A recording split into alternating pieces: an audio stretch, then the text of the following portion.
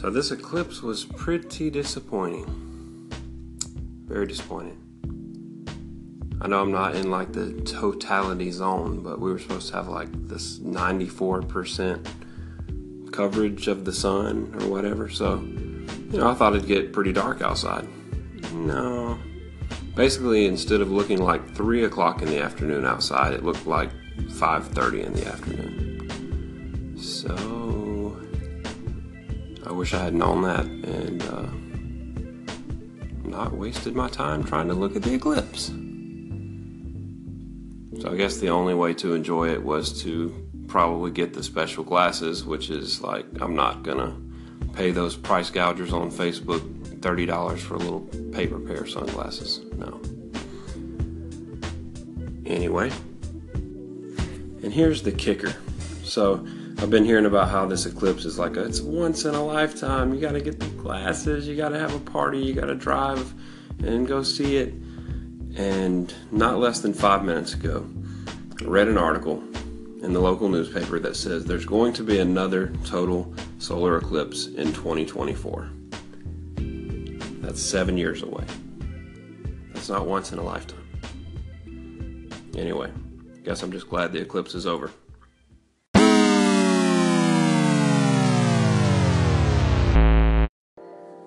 So I saw this yesterday and I thought it was hilarious, honestly. Alabama head football coach Nick Saban was asked in a press conference whether or not he had plans for his players to go out and watch the eclipse on Monday. And he kind of seemed uninterested in the eclipse. There's several quotes here I want to read. I don't know if I'll get them in the right order, but he said, I watch the Weather Channel every day. They're already saying what it's going to look like in every city in America, so what's going to be significant? Watch the Weather Channel, and you'll see what it's going to be like in Portland, Oregon. When asked if the team had any plans to watch the event, Saban said, we'll set it up so if the players want to go out there and get some sunglasses, I guess they can. That's not something that I'm really focused on right now. He also said, tell them to watch it on TV. Maybe we should have a team meeting about how we want to do this. I haven't thought about it.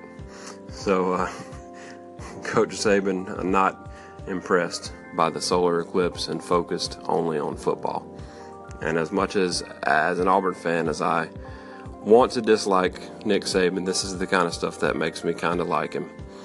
While there's probably lots of other coaches out there that are having this like team thing where they're going out and they're watching the eclipse together as a team, Coach Saban's like, whatever, run the play again, and oh man, I want to dislike him, but I don't know, that's awesome.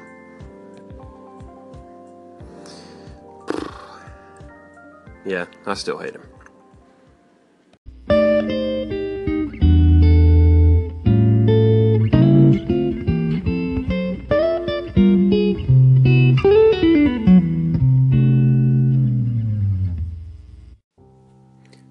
So I got this idea for a new TV show, and it's about this group of people who ignore months and months and months of warnings and decide to look directly at the solar eclipse with no glasses, and it turns them into vampires. So that's all I've got so far. And does anybody have the phone number for the CW?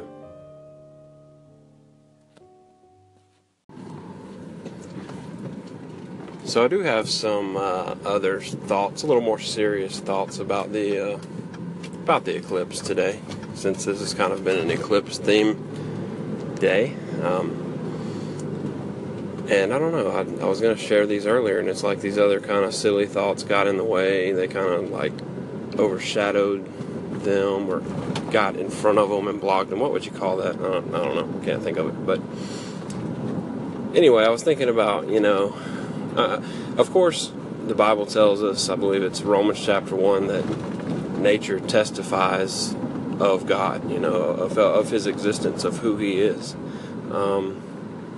But I think there's also something else. Not only can we learn that there is a God from things like the eclipse or just nature in general, but we can learn important principles about life and about how we should handle different situations and things like that.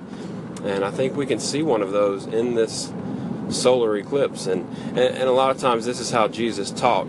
He would talk about how seeds worked, and seeds and harvest, and he would talk about the birds and the flowers, and he used nature a lot as an example of different principles. So think about this. How is it that the moon, being the size that it is in relation to the sun, can completely come in front of and block out the light of the sun? I mean, if you put the moon next to the sun, it's tiny. It's a tiny little, speck compared to the sun. But yet, today we see in parts of the country where the moon completely covered the sun until it was completely dark, and that's incredible that can happen. How can something so small cover up something so big and bright? It all has to do with, of course we know this, it all has to do with perspective. The moon is much closer to us, and so it appears a lot bigger than it is. The sun is a lot further away, so it appears a lot smaller.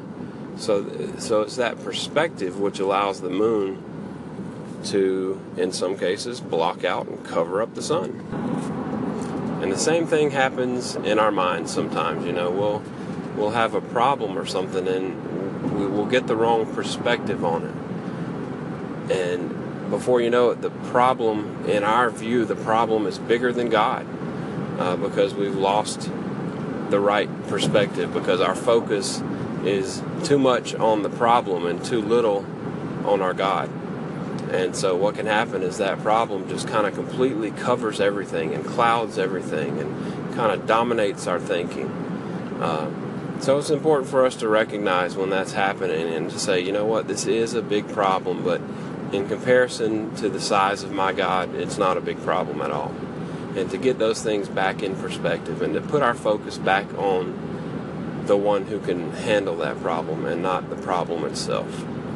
So that's just kind of what I was thinking in regards to the eclipse and how God shows us these principles in nature. I think it's pretty cool that if we just look for Him in everyday things, doesn't have to be an eclipse, but everyday things in nature teach us not only that there is a God, but who He is and how He wants to operate in our lives. So anyway, I just thought that was pretty neat, and I thought I would share that as I'm driving this big truck back to my house. So if it sounds a little bumpy or a little bit loud in the background, that's why. But anyway, hope everyone enjoyed the eclipse, and I'm looking forward to tomorrow where the sun will be back to normal and we can get back to our regular lives.